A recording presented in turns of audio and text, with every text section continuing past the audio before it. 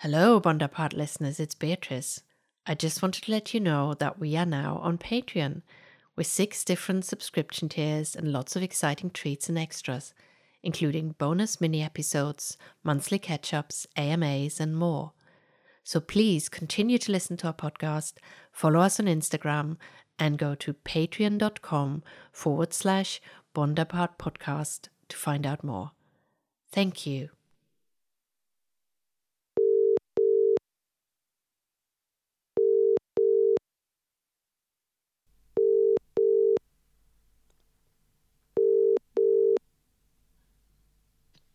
Hello. Hi, Rebecca, it's Beatrice. Hi, Beatrice. It's Rebecca. How are you? I'm very well, thank you. I know we Good. talk about this too much, possibly, but I did change my wardrobes around last weekend, and Wonderful. I've taken a new approach. Maybe I mentioned this before. Oh, tell me. I'll just don't put away things for the next season. I'll just take them to the clothes box. That's a very wise thing to do. Yeah. I have packed everything away, but I'm starting to think some of these things I should give to charity shops. Yeah. Because I used to always do that every season, but I think it's like I've become too good at preserving something, my clothes. Mm. And there's a sort of group of things that never really get worn anymore that need to go. Yeah, I'm a bit the same. I'm also, some things really should not be worn anymore. They are actually not that well preserved, to be honest, but I'm just a little bit attached. Or I did manage to. Yeah. And there's still a lot left. I did think the other day I could probably not buy anything and live quite happily for that. Well, maybe I not happily, know. but I could live. Maybe not happily. Yeah. No, I mean, that's kind of the ideal, isn't it? To not buy anymore. But then I just love clothes so much. It's difficult if I see a new thing that I really love. Yeah. But then I do wear my things for so long as well. Yeah, me too. Me too. You know, because I've stopped, apart from Uniqlo, I don't buy any fast fashion at all.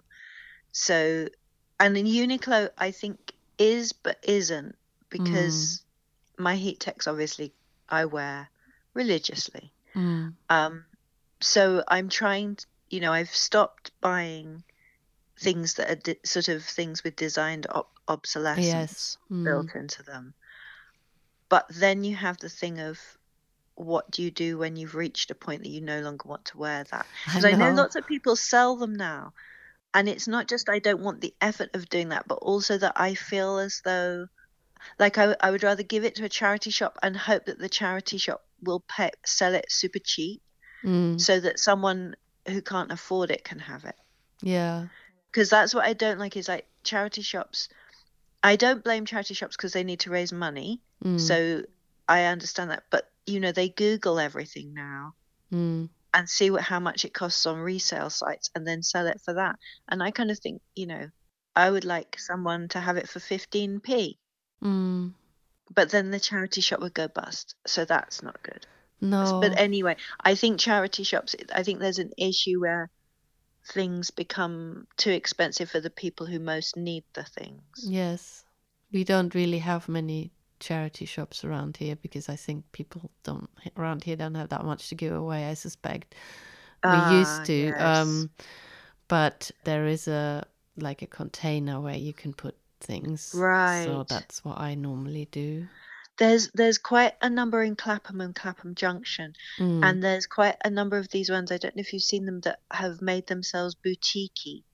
Oh. So they style themselves like, I don't know what, like a normal, not a normal, I don't mean, but you know what I mean? I know what you mean. And they style it, and that's nice because it's nice, but I think it's also means you can potentially charge more, which I know then gives back to the charity. But then for me, the point of charity shops is so that people who can't, I mean, it's a good resale thing and it's a good thing, climate wise, but it should also be for people, for anyone, not just canny shoppers who, yes, that's true. who know that if they wait for certain days, there'll be a drop of stuff that and they could probably afford the things at full price, or, you know, Yeah. because I kind of think, what are very poor elderly ladies wearing?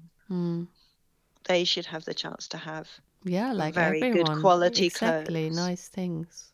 Yeah.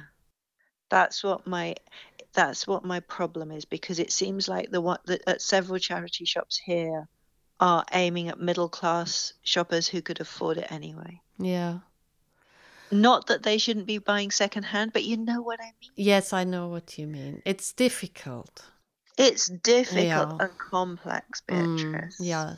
But the short story is that we both have some things we want to give away. Yeah.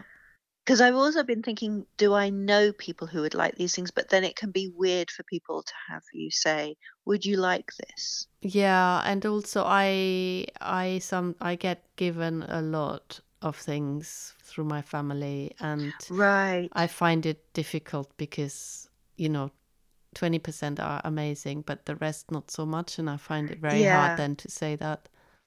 It is, because if someone's offering you something, you feel obliged to take it, but then you may not want it at all. Yeah.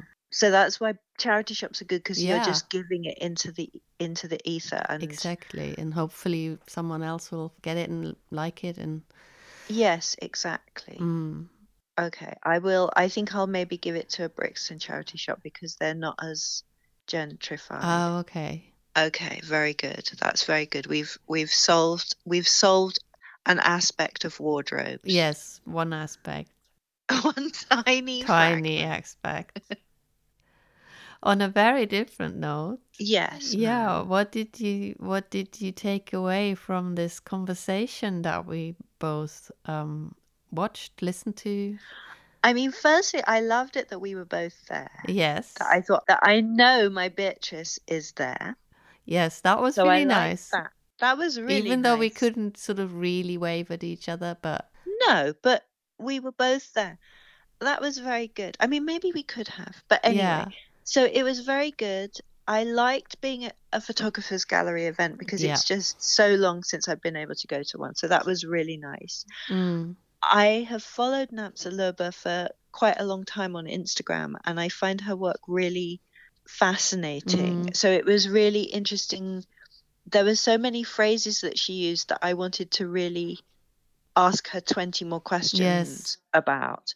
And I think I felt like we kind of scratched the surface, and it was really intriguing, because there were so many things I wanted to ask her more about. Yeah, it did, again, like many of these things, it opened more questions than it answered. So say one of them where you... Okay, one of the phrases that I have actually put, I have those colored dots that I gave you some of, that I use them to highlight things that I like when I take notes. So I've highlighted docufiction. Yes, me too. Oh my word. Yes. I love that phrase. I thought, because it's such a clever phrase, because even before she defined it, what she meant by that, it conjures up so many ideas, and it makes you rethink so many, photographs and photographers' work. But I loved how it really encapsulates that aspect of her work where she's almost like an anthropologist, but she's not, because she's more part of it. I don't know. It's so interesting that she's Swiss Guinean, so she's African European, and brings both those things simultaneously, and is both those things simultaneously, and they can't be separated out. And the way that she does all of the research, and she lives in various places for years, it seems, to immerse herself. And take part in rituals. Yes. But then she imagines beyond it. Yes. And so that's the fiction. So it's not just her. I think that's really wonderful, that it's like she studies a world in order to create another new world. Yes. And I thought it was interesting the delight she seems to take in people getting... it's not like she wants to trick people, or she doesn't want people to think this is what actually people wear, the people she depicts, that what they actually wear. But she also seems to take delight in that they sometimes do. And I think maybe it's a delight in, the confusion. I don't know, it's hard to say, but what I mean. But I think I guess it is because you don't quite know what's going on that makes you then find out more. And yes, yeah, no, exactly. And I think there is a delight in, because she used the word ambiguity several times, and it is, I think, and I like that because that's something I've been writing about a lot, and like more and more I realize that in all my work, what I really like is ambiguity, and that's what she likes as well. And it's not that you don't know, it's that you know several things to be true simultaneously, I think. Do you know what I mean? It's ambiguous because there are choices. Yeah. And it doesn't seem like you have to be, and they're not either or choices somehow.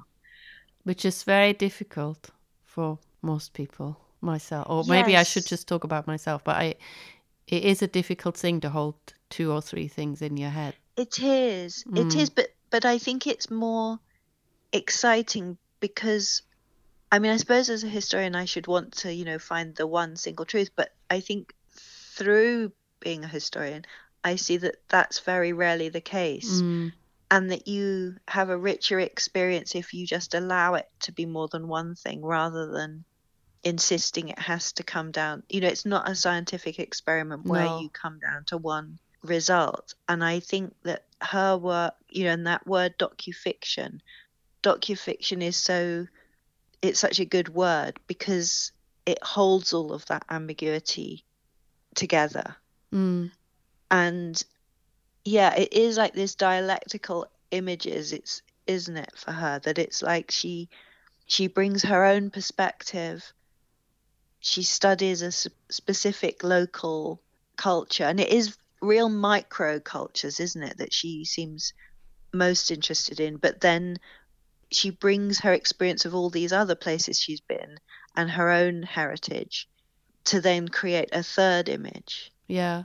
You said something about reality just now, and I don't have my notes in front of me, stupidly, but there was something she said a lot at reality or real that came up a lot. Did you write something down about that? I wrote down that she said it's grounded in reality and that aspects of it are real. Yeah. And I suppose, yeah, I think it is that it's not that she's showing you a person as they dress in relation to the place they, you know, their environment and everything, but she understands what their environment is, and she talks to, like, her, I suppose if we call them participants rather than subjects, that she collaborates with and talks a lot and sometimes meets multiple times the people who appear in her photographs. So it's like it's real dreams in some ways, or it's real imagination, because it's not her imposing it. It's not that it springs out of the air. It's that she's recognizing the context from which the new way of dressing, the new way of presenting someone has evolved. Yeah. Yes, and there's another thing where I wrote down, it's not all fake or she said it was all fake in her pictures, in that the dress, the self-presentation, everything is created, but it's real information, but then it's mixed. Yeah, and another thing she said a few times was that she's trying to make the invisible visible. Yes. I thought that was interesting. And I saw another talk where it seemed particularly to be about that she goes to these rituals and you can't talk about what is happening during a ritual. And yes. And you can't really depict it. I might have misinterpreted, but it sounded a bit like the images are channeling, if you will, this experience. And that's so interesting. And then making it visible. But that might be me not quite getting what she said. No, that makes sense with things she said in the talk that we were both at, because it very much seems like she talks a lot about her vision and her experience and the emotions and how it made you feel. And I think it's recognizing that emotions are real. And so I guess you could have an image that's completely constructed, but the emotion is completely real as to how you felt in that, or how she felt in that ritual. So that's a different kind of reality. True. Being presented to you. The other thing I would have loved to have known more about, because I think my favorite of her projects is Zulu Kids.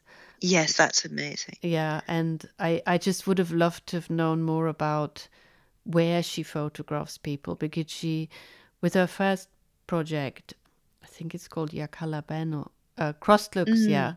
She, with her first project, she photographed people in holy places, and she got into trouble for that. And in Zulu Kids, she didn't say what the significance was of where she photographs people, but it's obviously very, very carefully, everything is carefully thought about and put together. And I'd love to know more about that, because it's a big part of the images, is the background. Oh, it really is. And there was something she said that was really nice. Hang on, it was like, I'll find the quote in a second, but it was something like space as a oh yes, here we go, space as a dominion for self-fashioning. I think actually that was the woman who interviewing her, Nomsa Kumba. She said that, and I thought that was really interesting, because I think that really locks into what you're saying, that the spaces, because they tend to be, to get all Auger on you, they tend to be spaces rather than places. Oh yeah. And I think that's really interesting, that it's somewhere that has enough information in the background to give you some sense of where you are, but not enough that it fixes you. Yeah. And so there's that kind of freedom within that space, therefore, that you can create, because she talks about world making as well. Yes. But it is like she's made her own alternative universe, but it's parallel to, it's not completely divorced from the experience. And yes, that series is so amazing, and you can see how committed the children are to their role in it. They're performing so deeply. Yes. And the way they're on that kind of rough-hewn wooden pedestal, doing these different gestures and in these extraordinary outfits. And they're 100% with her in that world, aren't they? Yes. And I thought that was something actually really beautiful in her work, is I do feel that there is an intensity of experience of the participant and the photographer, that you feel they are one in what they're doing in the kind of long-term projects. And you can feel a difference maybe with the models when it's a fashion project. Not that they're lesser, it's not a value judgment. It's a different kind of interaction she's having. Yeah, obviously with the models, I guess she wouldn't have interacted that long. No. And also models would know particular poses and ways to self-present, because I think as well the series that she did in French Polynesia, I think it's really, I thought it was really fascinating the way she said that she feels she's clearly really immersed in Western art history, and she feels that what she gets from that is a lot to do with pose and gesture. Yes. And that you can really see, I mean, obviously the French Polynesia is directly referencing Gauguin, but then I don't know how, but you can somehow feel how meaningful it is for the kind of gender fluid and trans women that she photographs, who are reclaiming sort of Tahitian experience through the photographs. Yeah, they're very different from Zulu Kids, which I know that the Zulu Kids like 7 years ago or more. And I think it was interesting seeing her work sort of in succession in a way, that the color, that's true. Yes, there's more and more color becomes important, and they seem to become more abstract, maybe not. I don't know. It's interesting, because I saw my friend Gavin yesterday, who's an art historian. He works with me at the Courtauld, and I was showing him the Tahitian ones because he's written about Gauguin, and he was saying, how is the color done? Is it digital? And I had assumed it was makeup. Yeah, that's what I assumed as well. That's what I think it is. But I think, I mean, I was showing it to him obviously on a screen, so a tiny screen like my phone. But I think there is a sort of sense, I almost feel like that series is in hyper reality. Yes, that's true actually. Whereas Zulu Kids is still in reality. Yeah. And I think she now moves back and forth between that. But I think as well the Miss Dior bag that she did with the Ndebele pattern. I didn't absolutely understand what she meant about it was a reflection of it. But just that, I think that's also hyper real, the way she presents it. But what did she mean? Sorry, I'm jumping around. When I looked up, they referenced an artist. I stupidly didn't. Esther. Yeah. Hang on, I'll get her name for you. And I looked up her work, and Esther Malango. Yes. Malangu. And I think they particularly mentioned a Mercedes car that she had painted, and that is much more straight lines. It's more, I don't know how to describe it, but when you then look at Namsa Luba's, it's much more, it's almost like distorted. And I think she must have, I don't know what she meant with a reflector, but she must have used something to alter the patterns. But I didn't quite understand that. Yes, I don't know if there's I wasn't sure if she meant there's a lens she used, or she literally reflected it and moved, so she could move the pattern. Because yes, I feel as though it's the distortion of those very straight lines from the Ndebele patterns that makes it kind of in her world now. And it's interesting the way Esther Malangu used that. It was a BMW. Oh, sorry. So it's no, I don't know any cars, but that it's shifting between different ways of using a pattern and how it resonates differently in different contexts. But also those designs were painted by women on houses, but they, after the Boers kind of violently took away their land, it became increasingly a means of resistance to kind of claim objects and to claim and so it's sort of, it's really interesting, I think, how Malangu uses it, but then how Namsa Luba has then rethought it again. And it is like it's this, because she said it sometimes, she used words like playfulness, flow, fluidity, hybridity, didn't she, several times? Hybrid came up a lot. Hybrid did. And I feel like it's, for her, it's kind of freeing and exciting being able to do that, and having, because she mentioned this idea of New Africa, that she wants to show New Africa. And also it was really wonderful, I thought, when she talked about how, like, you said about how she delights in people mistaking something for an actual representation of how people actually dress up. That she said, Africa's so many different countries, but then it's so many different localities and different traditions and rituals that you can't, even someone from that country can't possibly know everything at once. And I felt like, again, she's making the unknowability exciting and part of the richness of what she's showing. But it's also kind of testing the viewer as to whether you want to fix it, and you want to say, yes, I know that's that, because that's how we're brought up in the West to think we must categorize. And it's kind of stopping you doing that. And you're not allowed to bring disparate things. Disparate is again not the right word. Things from different places. Also, you shouldn't mix certain things together. Yeah, and yes, I found that another quote from her where she said it's a reality, not the reality. Yes, yeah. That she's talking about. I'd love to see, there is an exhibition at the moment in America of hers, and yes. Did you see? I mean, I'd love to actually see an exhibition, because it's also interesting how she displays the work. Is it it's in South Carolina, isn't it? It's in Charleston, yes. That it's not all just, nothing against photos in a straight line. That can be very nice. But that's not how she does it.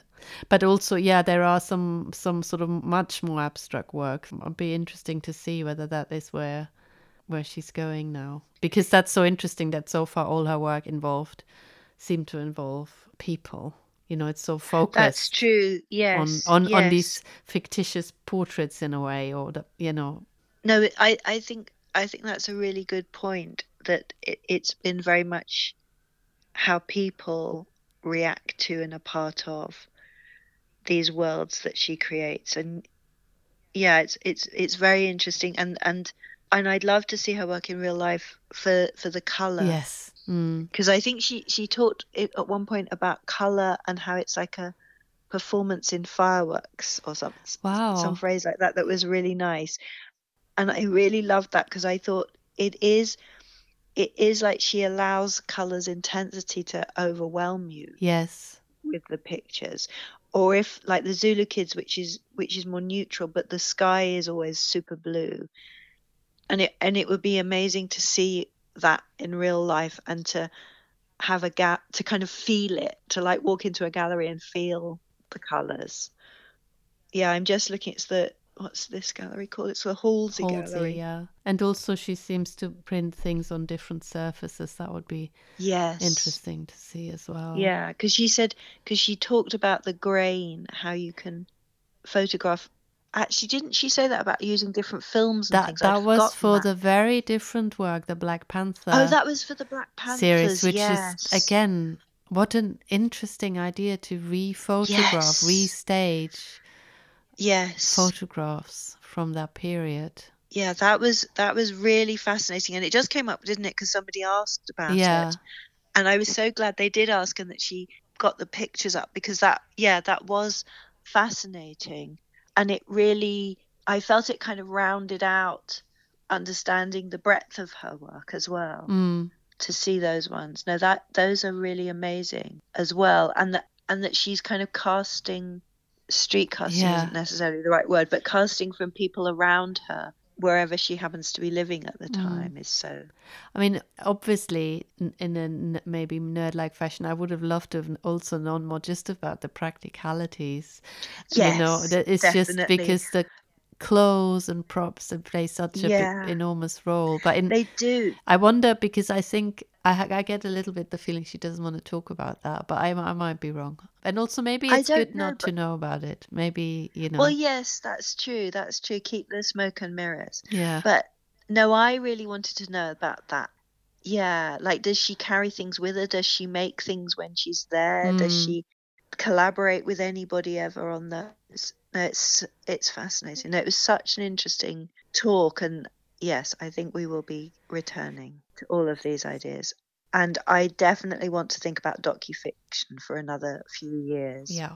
Okay, I think I have to go and think about that right now. Yeah, actually. Good. All right, I'll talk to you next week. Yeah, talk to you next week. Bye. Bye.